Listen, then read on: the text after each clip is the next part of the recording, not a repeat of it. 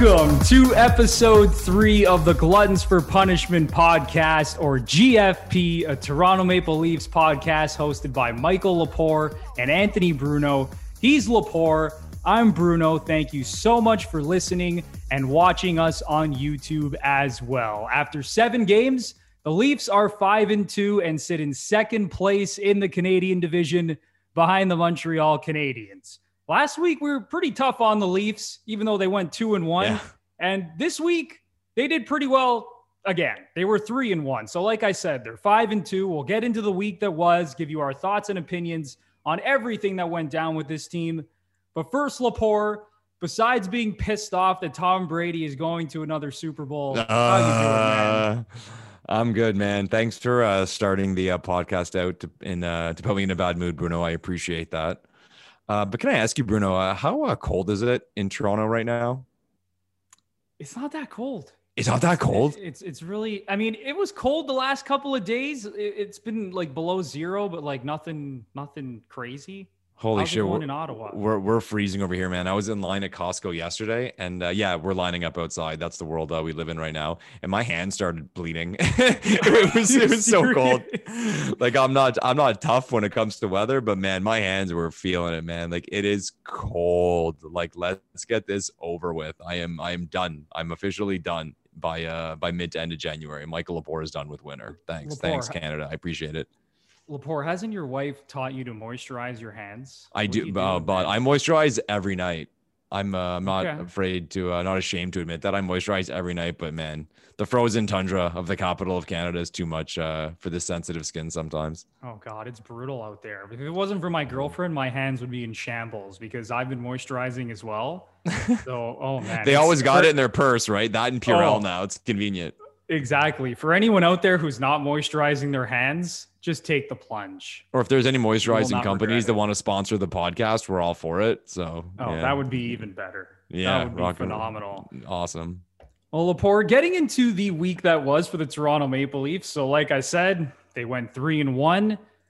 And now I'm going to give a brief description of what happened. So the Leafs started off the week on Monday with a pretty dominant performance against the Winnipeg Jets. They beat Winnipeg 3-1, outshot them 22-6 in the second period. If it wasn't for Connor Hellebuyck, that game could have been 4 or 5-1. It was a really good performance. Awesome. Then on Wednesday against the Edmonton Oilers, that game was a shit show. It was the most boring game of the year.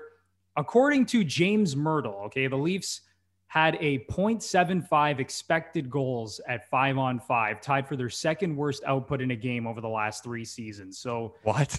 So that right there totally tells you what happened in that game. And the eye test actually confirmed that, because that game was boring as hell. There was barely any scoring chances back and forth. There was the own goal from Muzzin. Thornton left the game with a rib fracture. He's out 4 weeks. But then the Leafs on Friday night, playing the Oilers again, were able to bounce back without Auston Matthews in the lineup, who had a minor hand injury. So that was a really good win. Anderson played well. It was a good win for the Leafs without Thornton and Matthews. And then, of course, on Sunday night, the Leafs closed out the week with a 3-2 win over the Calgary Flames. Jack Campbell was in net. He played really well, made 31 saves. So, of course, the Leafs with a pretty solid week, Lepore, after I don't want to say we totally shit on them last week. We were a little bit tougher than most people probably were on this team. But what are your thoughts on how they played this week, starting with that Jets game? All in all, happy. I mean, with the results, you got to be happy. But I will say, starting with the Jets game, I think something we really focused on last week was them being dialed in, and not even about the result of the game, but just watching the game and getting the eye test and feeling like this team was really ready to play. And that was the game. That's the type of game, I should say, that I think Leafs fans circle. And that's what we want to see. And when I say that, I'm not even referring to necessarily the Leafs getting the win or blowing out their opponent, but they look good, man.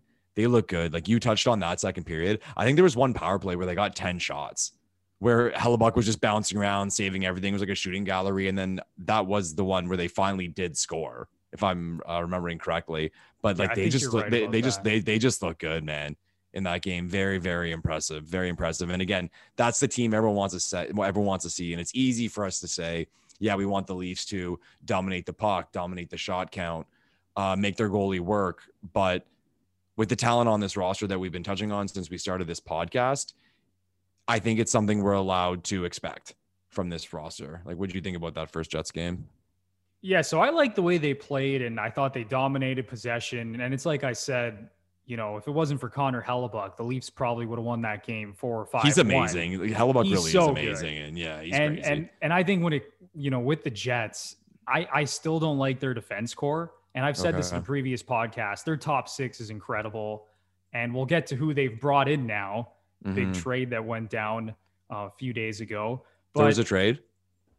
There may have been a little trade. Yeah, there may have been a little. May have been one. Yeah. But I mean, Connor Hellebuck's incredible, reigning Vezina Trophy winner. I mean, that dude just stands on his head every game. He's really, really good. One thing I will say about the Leafs, though, when it comes to that game, they played so well, and I thought they were so dominant. But again, it was one of those games that came down right to the end. Yeah. Where they were kind of hanging on in the third period, even though they controlled most of the game. The Jets pull Hellebuck.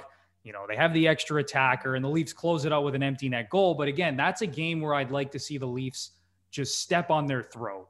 Right. And we haven't really seen that yet, I guess. Like exactly. Thinking about all the results quickly in my head. Yeah. Even though they have been impressive for the most part in these first 7 games, we still haven't seen that big signature win where they just absolutely dominate an opponent, not only when it comes to shots and advanced metrics, but on the scoreboard too, right?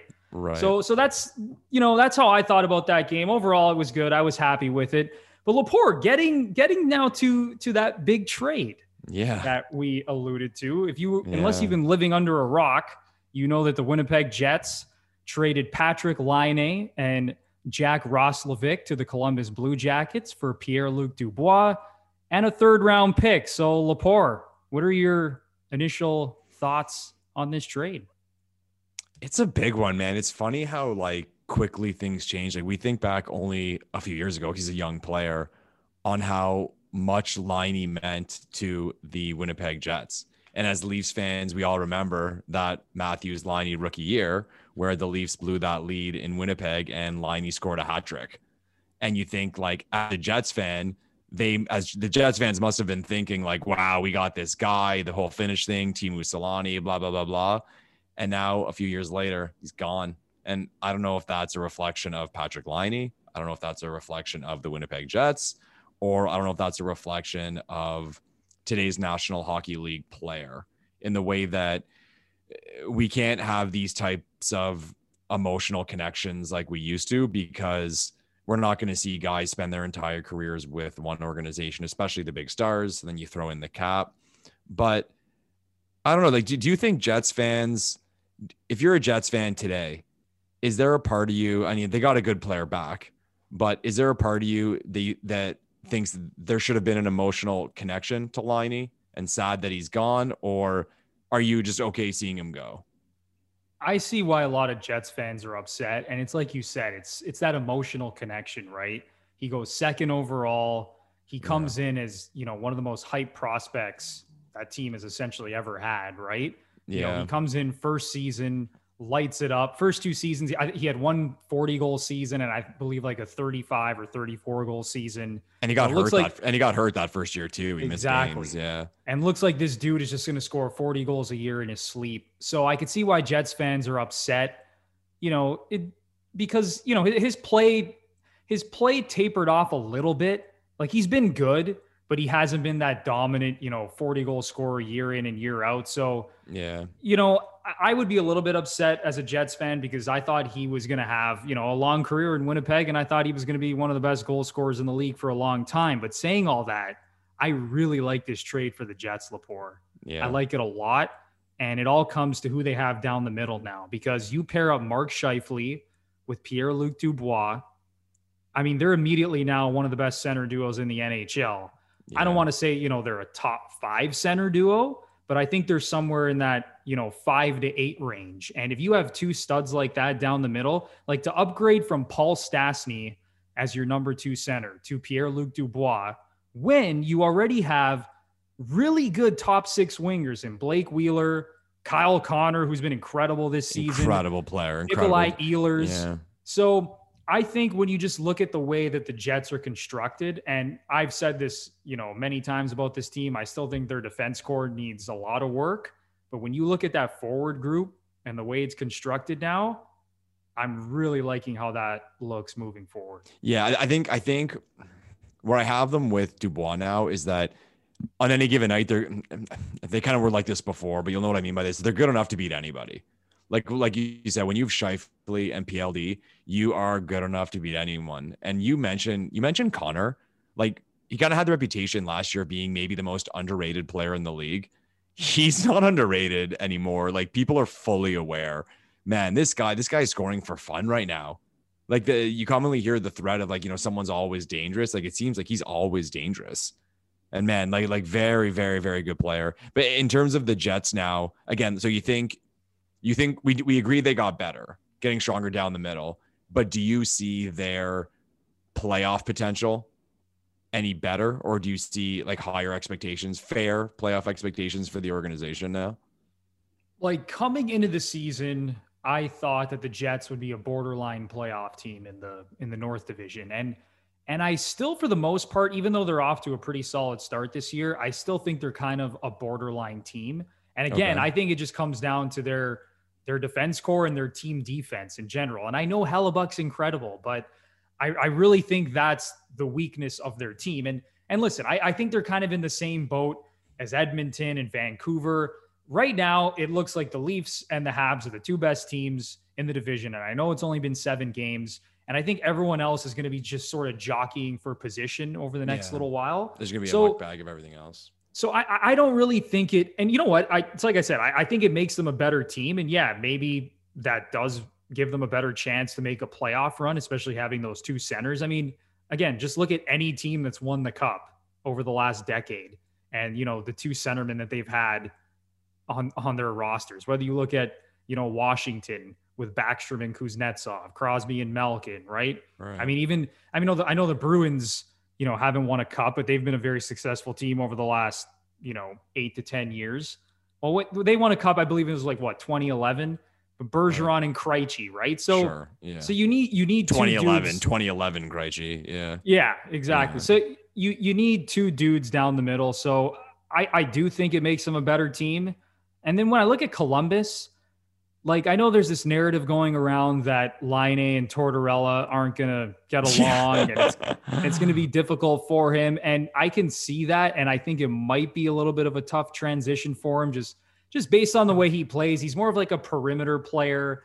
He doesn't really fit the mold of someone you think would thrive under Tortorella. But listen, we saw Panarin light it up with Tortorella.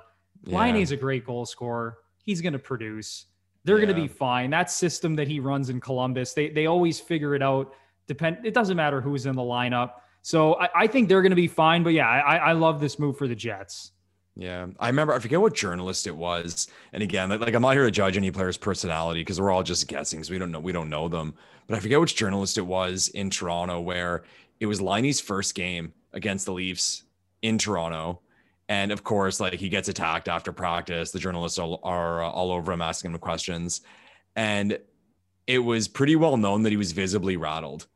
And the reaction was, thank God the Leafs didn't end up with number 2 because he wouldn't have been able to handle it. Like the guy pointed out, it would have been a complete and utter disaster had this guy ended up at number 2. And again, like that's fair. Like some guys just don't like the limelight. They don't like to be asked a million questions. They don't want to be that guy. And if you want to be away from that spectacle and just score your 40 goals in a lot of markets, that's okay. But in Toronto, I don't think he would have been able to avoid that. So I think we should count our blessings and be thankful that we dodged a bullet with that one. It could have got ugly in a hurry from what I've seen journalists report online. Oh man, the night the Leafs won that draft lottery in 2016. Oh my gosh. That was one of the greatest nights in franchise history. I will never forget hopefully it. We can look back at that and like add it to a chapter to the book of something one day. But yeah, no, that was awesome. Absolutely. But Lepore, sticking with this trade, I know you have some strong thoughts on Pierre-Luc Dubois because there was a lot of teams obviously in the running for him. We all knew that he was disgruntled. We all knew that he wanted out of Columbus. Things had obviously gone sour there. There's a specific Canadian team that you think should have taken a harder run at Pierre-Luc Dubois. So give me your thoughts on that.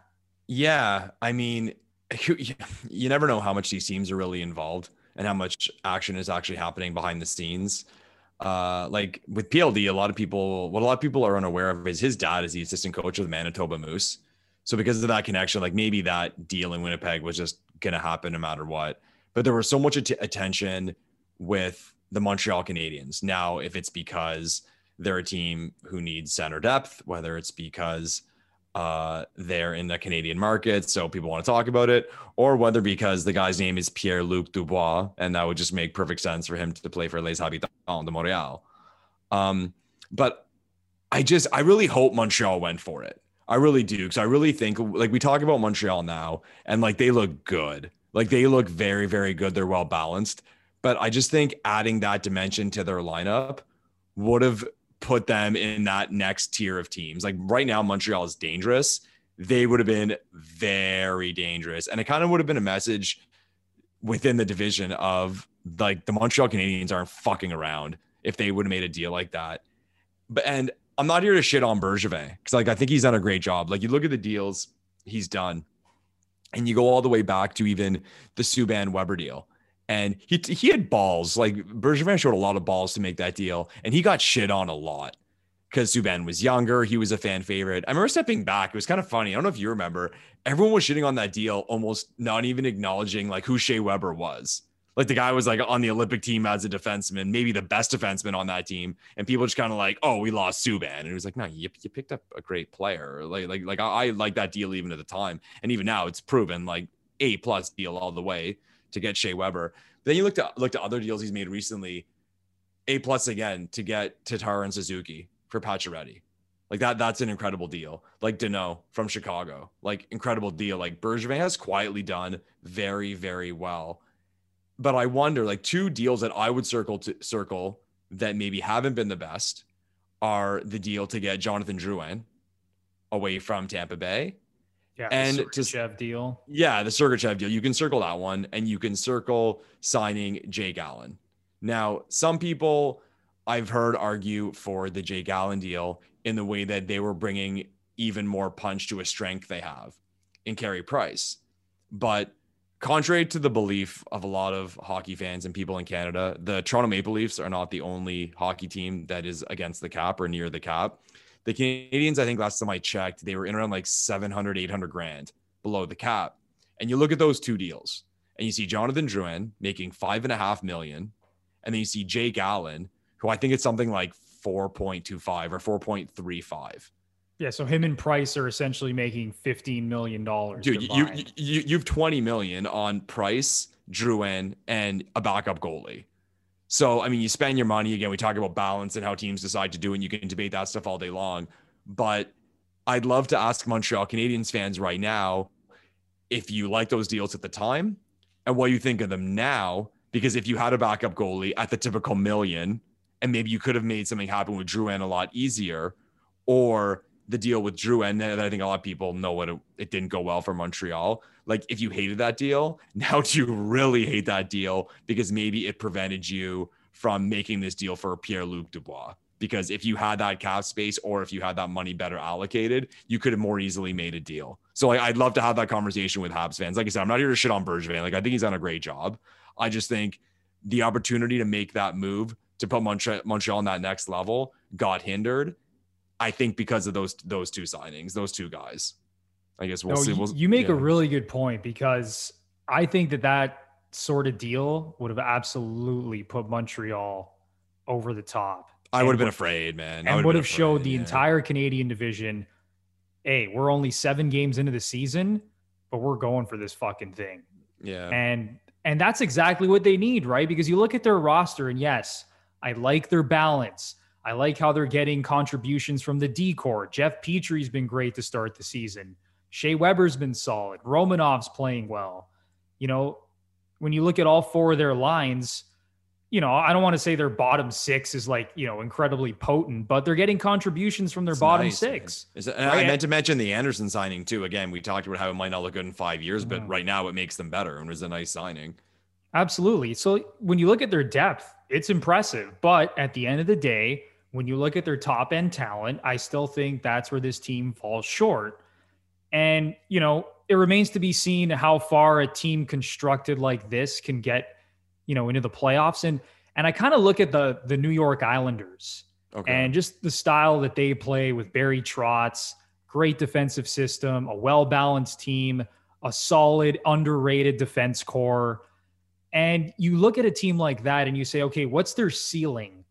They can win a round, they can win 2 rounds, but can a team that's built like that without, and listen, I know the Islanders have Matt Barzal, who's a really good player, but can a team that's built like that win the Stanley Cup? Right. And I think the answer is no, based on, just looking at the last decade, let's say.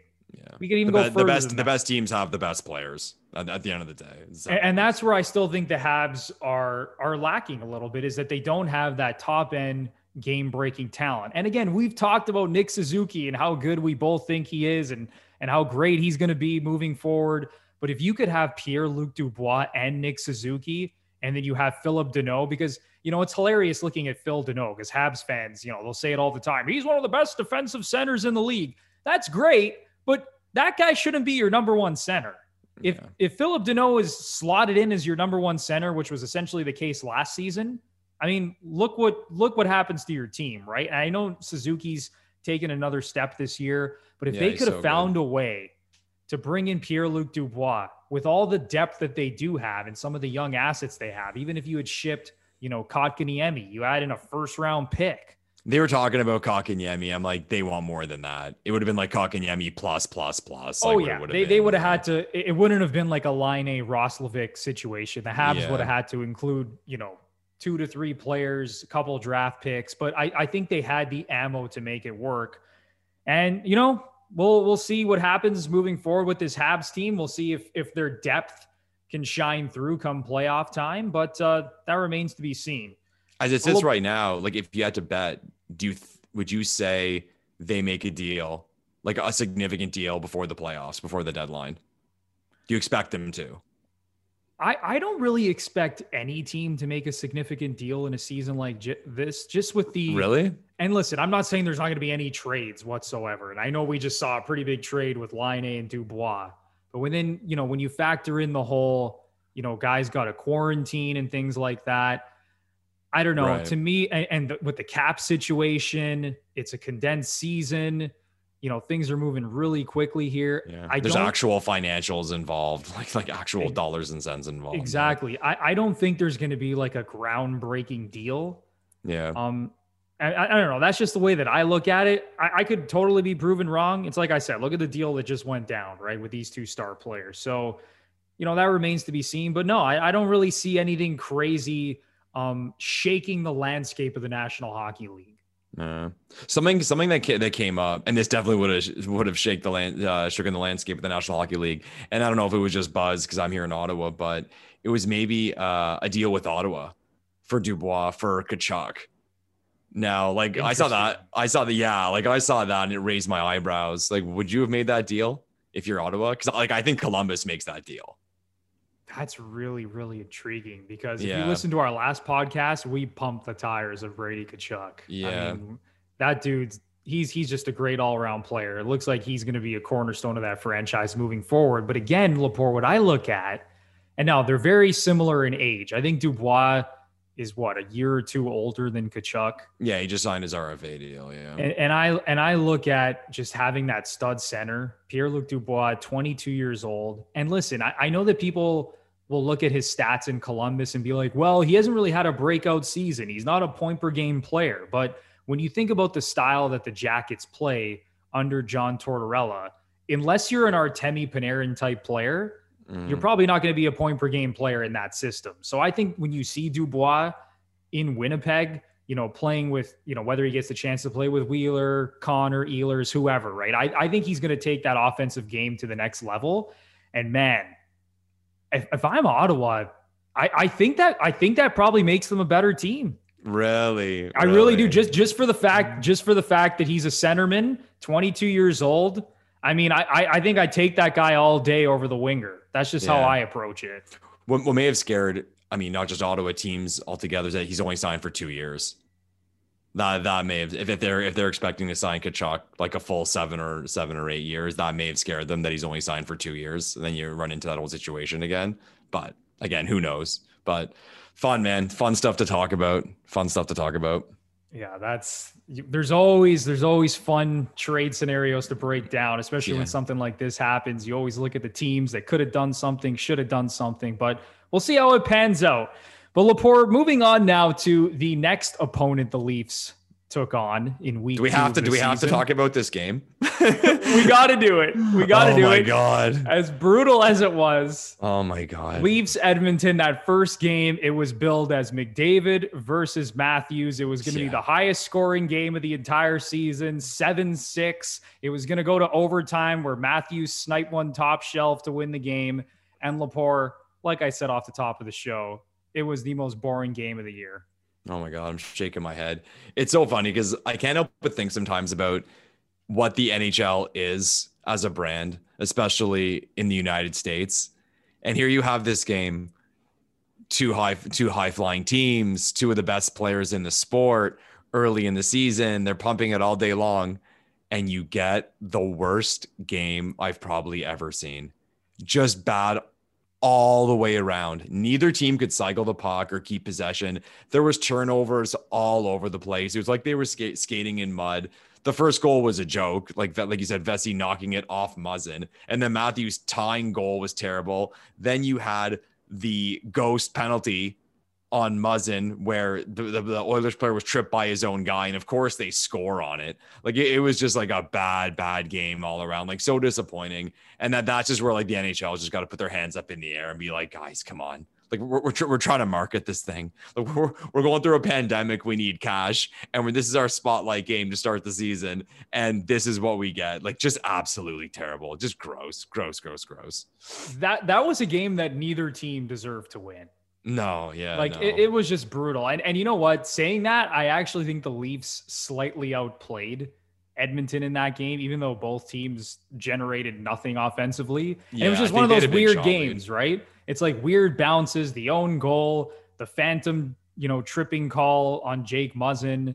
And it was just one of those bizarre games where you look up at the scoreboard at the end of the game and you're like, how did Edmonton win this game? How did any of these teams win this game? This is brutal. Yeah, I know there's no fans in the building, but that's one of those games where imagine being that guy who played $800 for platinum seats in Toronto to sit against the glass. Oh my God, give my money back.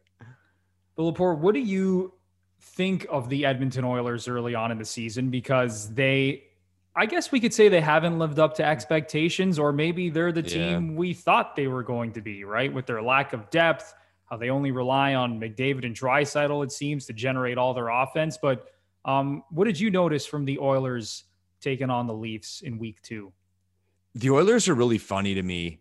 Like, I don't know about you, but if I look at all the teams in the Canadian division, the Oilers are the team that I think most that if someone told me the Oilers were going to win the division, I wouldn't have been absolutely shocked just because of McDavid and Draisaitl. But then at the same time, if you told me they were going to be an absolute disaster, I wouldn't be surprised either. And looking how the season's going so far and watching a lot of their games, it seems like it's going to be the latter, man. Like they do not look good. You mentioned how much they rely on McDavid and Draisaitl. Like it is obvious how much they rely on those two guys. And you look at their lineup, man. It's like it's almost hard to do, like how bad that lineup is. And like things that just are completely perplexing. Like you have the best hockey player on the planet playing with Kassian.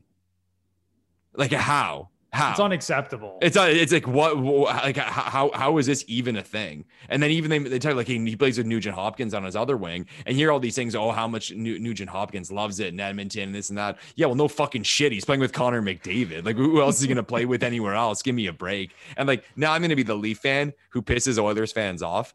All that talk about McDavid and Matthews training together in the summer.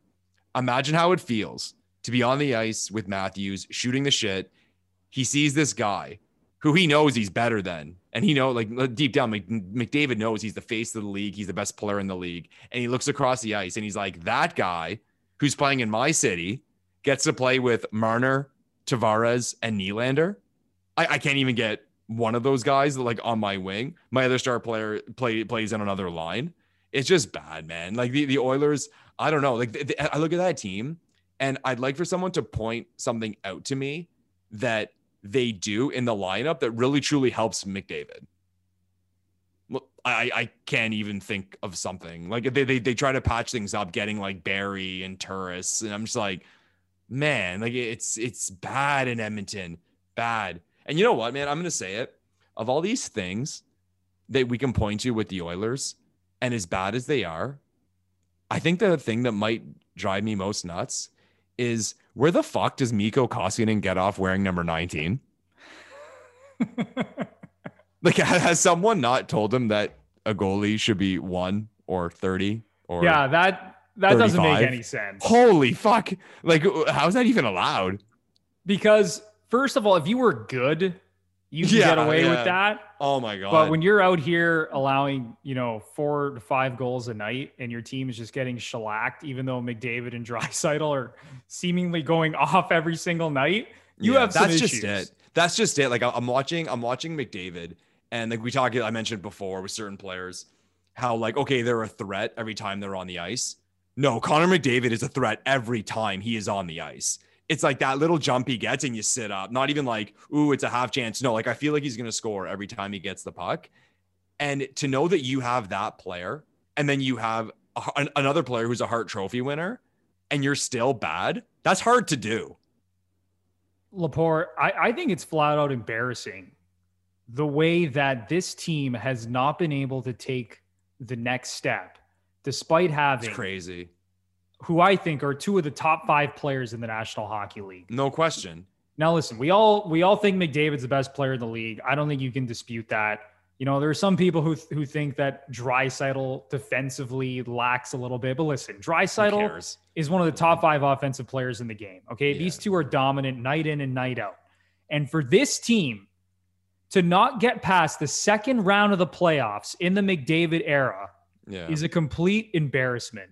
Well, we thought that year, it was kind of the whole feeling of like the Oilers have arrived. Like we thought like this is going to be the next 10 years. Yeah, you thought they were just going to keep getting better and better and better. Yeah. And their inability to surround those 2 guys with players that they should be playing with players that they can, create offensively and dominate games with, it's just not happening. And I just look at some of the players on that roster, and it's like you said, right, with Zach Kassian. We even talked about Joe Thornton, how he should be demoted from the Marner and Matthews line, and Leaf fans are, complaining about Joe Thornton, who should be on the first line, who should be playing with Tavares and Nylander.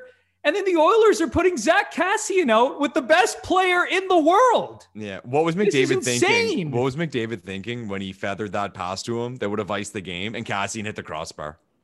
Oh, like where am I? Like he's got to have his hands up in the air. Like, well, where am I? I can't even imagine what he's going through. And then I look at the defense core as well. And I know Oscar Klefbom's out for the year, and he's a really good player. I like Oscar Klefbom. I like Klefbom. Now I don't think he's like a legit number 1 defenseman, but I think he's a really good, 20-minute per night defenseman. He can run the top power play unit, moves the puck well. But then you go down, and I like Darnell Nurse. And Adam Larson, he's out there. He does his job. He blocks shots. He hits guys. He's for the most part, he's solid. But he's not contributing anything offensively. Mm-hmm. Tyson Barrie so far, hasn't really done much. There's a lot of laughs on Twitter of those slap shots going high and wide for Leafs fans saying, yeah, I remember that. a lot of what we saw last season. And I'm just looking at that roster. And then, like you said, with Koskinen and that goaltending and bringing back Mike Smith, and it's like, how are you not able to assemble a better team with 2 of the top 5 players in the world? How can you not convince people too? Like people talk about Edmonton and people not wanting to play in Edmonton. If you're a winger, you're going to play with Draisaitl or McDavid. That's pretty enticing, man. And like maybe I don't know enough about those logistics, but from what I do know, that's pretty enticing if you're a player. Even if it was a short-term deal. Like even if you were a guy like Taylor Hall, who wanted to go there short term and play with one of those guys, light it up for the year, and then move on to a bigger contract. They can't convince, quote unquote, that guy to do that. I mean, it's very perplexing. It's bad, man. Edmonton's in a lot of trouble. And like, I mean, I grew up loving Gretzky's. They're kind of the Oilers. They're kind of like in my heart. Like, they are in trouble. And I'm interested to see where it's going to go, like in the short term and like the medium term as well. Like, things are going to happen. Like, I really see things happening there and moves and maybe something dramatic, man. But like, even looking at that game, like, and like how bad that game was, I was listening to Spit and Chicklets, and they had Eichel on, and he raised my eyebrows a little bit, and some of the stuff he was talking about, and pointing out that like there was no, you forget that there was a very short training camp. Some players hadn't played since March, like weird circumstances. Even guys had a hard time training in the offseason because of lack of facilities, this and that. And he kind of made me think about how bad that game was against the Oilers. And you've seen a lot of weird things happening, like crazy high scoring games, teams getting blown out, duds like that one. If I remember correctly, the Bruins went 3 games without an even strength goal. Like how does that happen? Like, we're seeing really weird things. Do you think what Eichel was talking about is playing into this kind of weirdness and ugly games both ways that we're seeing early in the year, like high scoring games, very low scoring, boring games, some bad play? Like, you think can you point to that? You think it's fair to point to all that? Oh yeah. I think that's definitely a factor, because when you look at the lack of training camp, no preseason games, players aren't as sharp as they normally would be. And if you look at just a regular off season and training camp and preseason, guys still come into the year and there's high scoring games, right? So now add on to the fact that we're dealing with COVID, and, obviously everything was just sort of happened so quick and we just jumped into the season. I'm not surprised one bit that we've seen some ugly games so far. Yeah, and even no preseason. Like actually think about that for a second. Zero preseason.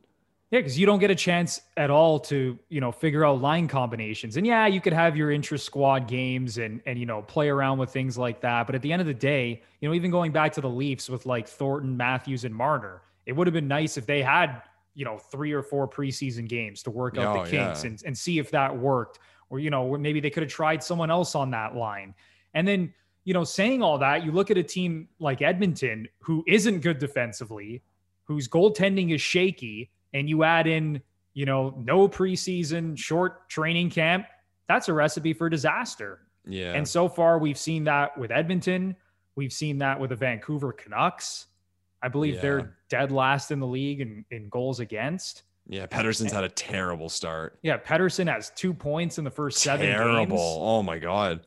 It's a disaster for that team as well. But yeah, I mean, when you look at the Edmonton Oilers, and I even go back to their playoff series against Chicago in the qualifying round. So Chicago's one of, another team that got lucky to make the playoffs last year with the format, during COVID. They got invited as I think they were like the 23rd ranked team out of the 24 that came back. I like how you say that. They got invited. Exactly. The NHL, man. They got invited. They just said, come on down, Chicago. Yeah. Why the hell not? We already have, 2/3 of the league here. Get your asses down here. But no, it was, and then, McDavid and Draisaitl lit it up in the qualifying round. I think McDavid had 9 points in 4 games, and the Oilers lose in 4 games to the friggin' Blackhawks. Are you kidding me? You couldn't beat that Blackhawks team in a 5-game series. So yeah, I just look at all the problems they have. And Lepore, you talked about something dramatic happening with this team. Mm-hmm. I mean, I'm going to say it right now. Connor McDavid, okay, has 5 years left on his contract after this season. Okay. At some point, do we see him? Where are you going? Where are you going, Bruno? Of Edmonton. I just said it. And you could say the same thing about Jack Eichel, who's in the exact same situation in Buffalo. Whose name we brought up, yeah. He has, exactly. You talked about Jack Eichel. He's got this year and 5 more years left on his monster contract. Right. Are these guys regretting signing these big contracts? I don't think, specifically to the deals, I don't think they regret signing their deals, but it's kind of funny. Those deals are such huge contracts but no one would question them right now. Like even McDavid, I think value wise, his 12.5 million is one of the best deal values in the league, like with whatever metrics they use. And even Eichel at 10 million, like any team would take that for a legit number one center who's that young and that prolific. But I think the question is like, do they want to be where they are? And I'll fire this back at you. If you had that $1 million bet of who will demand a trade out of where they are, who's making that trade request first? Oh man. And I know there's been first things right. No, I'll step back a second. Do you see either of those players finishing those deals where they are? I'll say there's a good chance that one of them will not finish out their contracts where they are. So you're saying at least one. Okay. And then who are you thinking? So who would you say has a better chance to finish their deal, and who would be the one to ask for the trade? Okay. That's a tough question, but and listen, he doesn't strike me as the person who would want to force his way out of a situation. There's been no rumblings that he wants to leave. He's the best player on the planet. Yeah. But I really think that this could get to a breaking point with Connor McDavid and the Edmonton Oilers because, again, you're Connor McDavid, and it's like you said, right? You're training with Austin Matthews in the offseason, and you're looking at Matthews being in almost a perfect situation as a top centerman, right? With the talent in your city. And I'm not sitting here saying McDavid's going to come to the Leafs. The Leafs have no salary cap space. Like, I mean, that's just not going to happen. But you're looking at that situation. You're saying, you know, I have Leon Draisaitl here. He just won the MVP, and we're two of the best players on the planet, and we can't even win a playoff series. Like we can't even get past the second round of the playoffs. I don't even think it's that, Bruno. The Leafs haven't even gone that far. I just think it's a matter of like potential. Like what's Edmonton's ceiling right now? I think that's the way you can look at it. Like fair enough. The Leafs haven't had playoff success, but if we said like no one would be shocked if the Leafs made a run.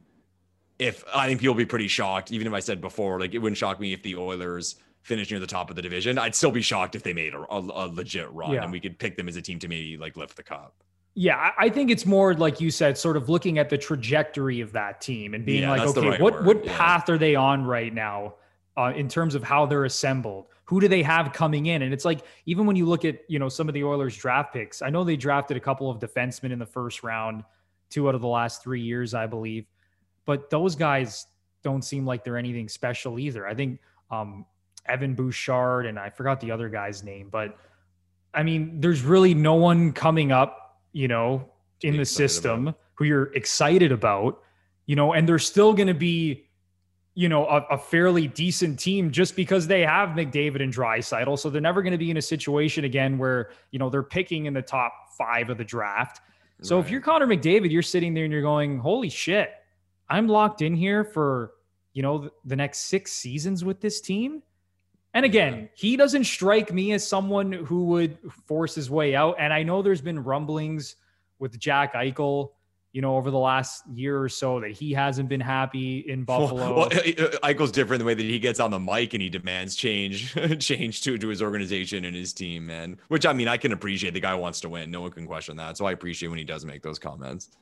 But what do you think? Like, if you had to pick one of those guys, I don't know. Like, I don't know why, but I see McDavid going first. I would see and I don't know. Like, I can see Buffalo, not even as if like I can see them figuring it out and becoming some juggernaut, but just for some reason I point to the McDavid situation and I just see like, I see this kid getting tired of this.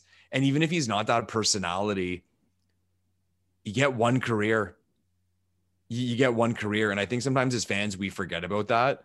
Like you'll hear about a certain player that wants out of a situation, whether he doesn't get along with a coach or he doesn't like an environment or the situation that team's in.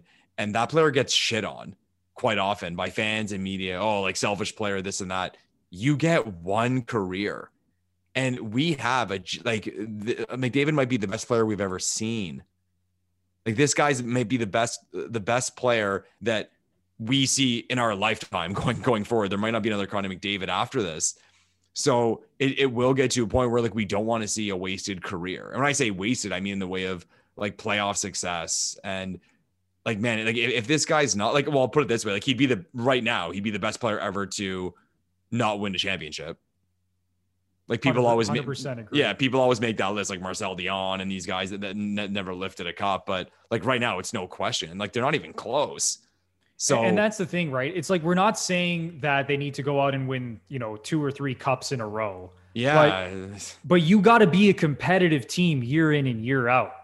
When the year starts, I need to know that with the team that they have assembled there in Edmonton with McDavid and Draisaitl, that team is among, the top 3 to 5 teams to win the Stanley Cup. And right now they're just not. You know what I just thought of actually, like similarly, you think of Pittsburgh and Washington, where like if we thought of the 2 most generational talents, like previously Crosby and Ovechkin, both teams were very good fairly quickly. Like they got talent around them, they figured it out. And again, like when you have that cheat code, when you have that cheat code that's Crosby or Ovechkin or McDavid or Draisaitl, it shouldn't be that hard to figure it out. And again, there's no secret pathway to get like deep in the playoffs. But like you use the word of like their trajectory, it's not good. It doesn't look good, and it's perplexing and it's concerning. And how can it not get to a point for an athlete? Because we judge these guys based on kind of like on their demeanor. Like McDavid's kind of a quiet guy. He might be shy, whatever. Doesn't mean he's not pissed off at the world just because he's a quiet guy and saying, fuck this, I want out of here. So that's something I'm really interested to see like how it unfolds like as the years go on. Yeah, because even if you look at a team like Washington, right? And you could say, oh, Washington only won 1 cup in the Ovechkin era. But Washington was winning the President's Trophy. Oh, yeah. They were one of the top, 5 regular season teams for like a 10-year stretch, right? Yeah. With Ovechkin and Backstrom. Nobody was saying Ovechkin's got to get out of there. Like no one gave that narrative. Exactly. So, yeah, I mean, moving forward, it doesn't look good in Edmonton. And again, like I wouldn't be surprised, Lepore, if they make the playoffs this year just because they have McDavid and Draisaitl and those 2 guys just say, get on our backs. We're going to score 2 points a night each. And we're just going to drag this team to the playoffs. But man, oh man, you put that team in a 7-game series against any team that has a solid defensive structure. And I just have no confidence in that team to win a 7 games. I have no confidence in them beating the Habs right now in a 7-game series. I have no confidence. Koskinen's not beating Price. Done. Exactly. I can't see them beating the Leafs. I can't even see them beating Calgary, to be honest with you. Yeah, and I don't even think Calgary's that great. I think Calgary's a solid team. And I kind of like the pieces that they have there. I think they're well balanced, but that's even a team that I could see the Oilers losing to in a 7-game series. And that's just not good when you have 2 players like that.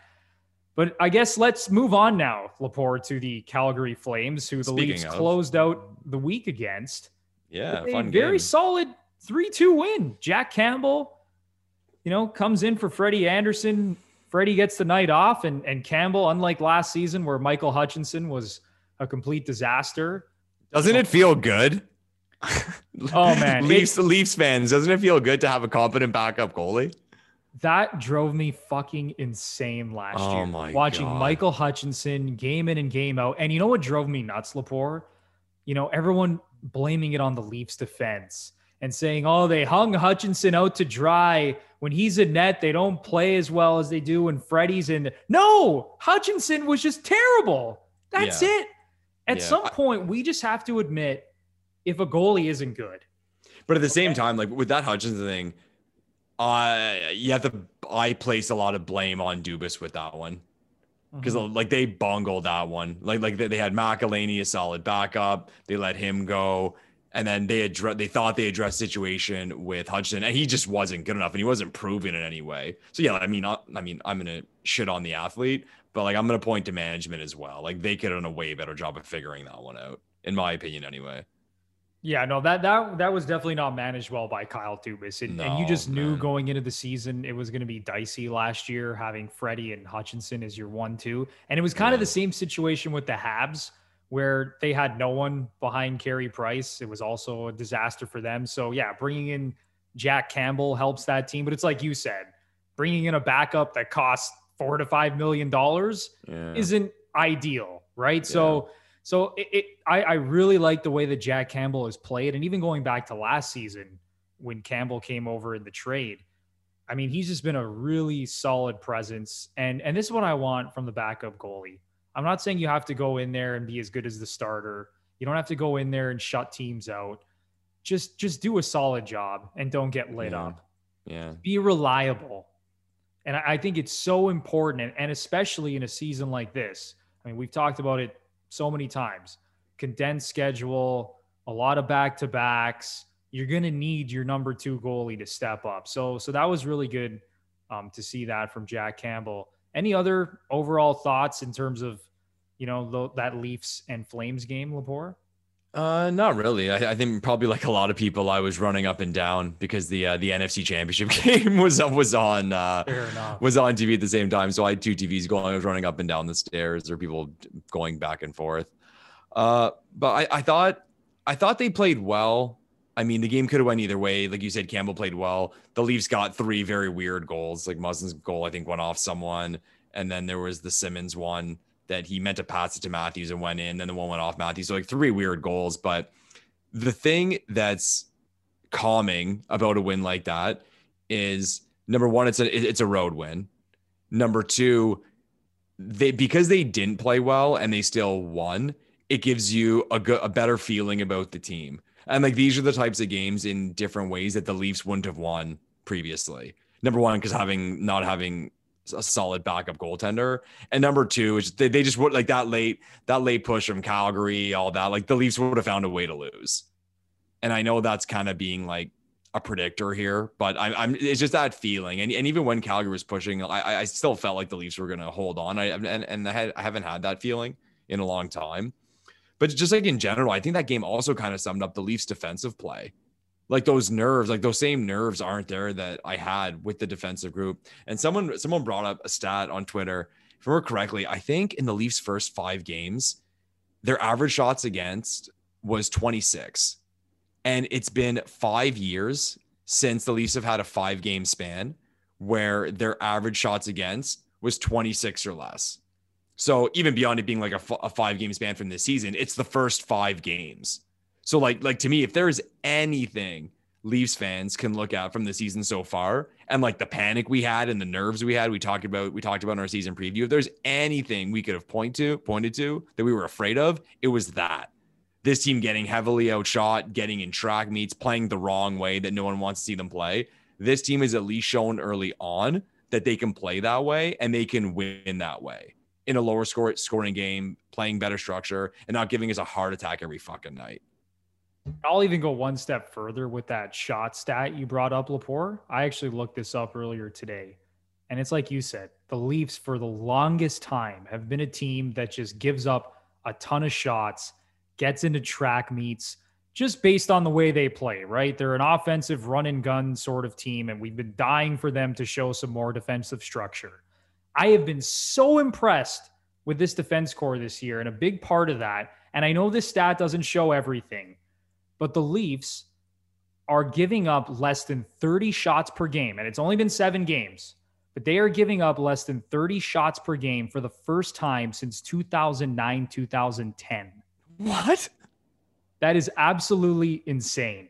And you can go look at that 09-010 season. They were terrible that season. I think they finished like 15th in the Eastern Conference. But for this team to go an entire decade where they have been one of the worst teams in the league in terms of giving up shots, and for them this year to be under 30 shots per game, and right now I believe they're 8th in the league in terms of shots against per game. I was wondering where they actually said. Like I said, I saw that. Double check that. I saw that 26 right now are, yes, indeed. They are 8th in the league in shots against per game. So awesome. I've been really impressed with this defense core. And we've talked about this in the first 2 podcasts, bringing in TJ Brody to play alongside Morgan Rielly. I love the way that Brody's been playing. I mean, I've talked enough about Morgan Rielly, but Brody's just been a solid presence. He's not making mistakes. And then that second pairing of Justin Hall and Jake Muzzin. Justin Hall, dude, so good, man. He's, again, like so good, just doing what he's doing, being fine. Again, like calming. I'm so impressed with him. Such a pleasant surprise this year, man. He may be like, to me, he may be like the pleasant surprise of the year so far for Leafs fans. Like again, just being reliable, and he's like that partnership with Muzzin, even too, like something I think is not getting talked about enough is that's a lot of size.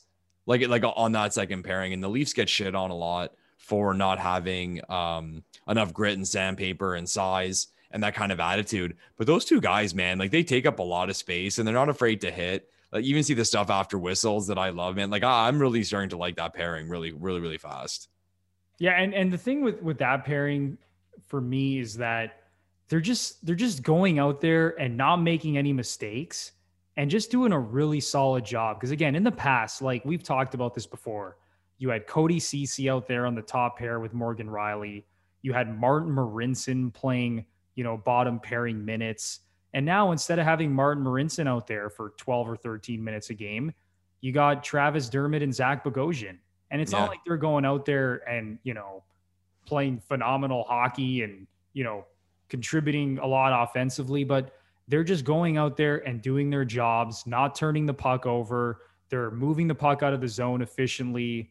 And I'm just really liking what I'm seeing. And you're seeing it in the statistics as well. And I think one area where the Leafs are struggling, which is kind of crazy to say, despite how great their power play has been, is their 5-on-5 offense, Lepore. I mean, This is one of the most talented teams in the league. And despite how well the power play has been chugging along right now, at 5-on-5, they're not where they want to be, and they're not where a lot of Leaf fans expect them to be. Yeah. I've seen a lot of people post things about the underlying numbers and saying it should be just a matter of time. Like I think there was some stat among players of a certain amount of shots, Matthews had like the worst shooting percentage in the league. And like, eventually, as we all know, it evens out. But I can't say that. I think like most Leafs fans, because we've just seen that. We've seen that from them, that we're not too bothered by that, because like the scoring will come. Like this has been a really good 5-on-5 unit for a few years now. So I don't think they just forgot how to score goals. I wonder if what Keefe is doing, and I can't believe I'm saying this, I wonder if what Keefe is doing with the team early on, it's kind of like that Babcock thing in a similar way, where it seemed like those Babcock seasons early on, the Leafs were playing 100 miles an hour, these like 7-5 games, like just going absolutely bonkers. And then they would tighten up. It's like he'd step back and say, okay, I got to teach these guys how to play defense. And then they'd go totally boring for a few months. And then they'd kind of hit their stride again offensively later in the year, or at least try to. So I wonder if Keefe at this point of the season is just trying to slow things down. And maybe he just has the opinion of like, okay, like I have this talent up front. These guys can score goals. Let's buckle down. Let's get everything comfortable in the back. And then the scoring will come naturally, because that's where our talent lies. Like, I mean, I can't get in the guy's head, but I mean, from what I'm seeing, I wouldn't be shocked if that's where his perspective's at. No, that's a really good point, because I would much rather this team be struggling a little bit 5-on-5, but seeing on the flip side how well they're playing defensively, and how for the first time in forever, it just seems like they're a well-structured defensive unit. They're not making, the big mistakes that we've seen in years past. They're not giving up a ton of odd man rushes. And it's like you said, right? This team is talented and the scoring is going to come.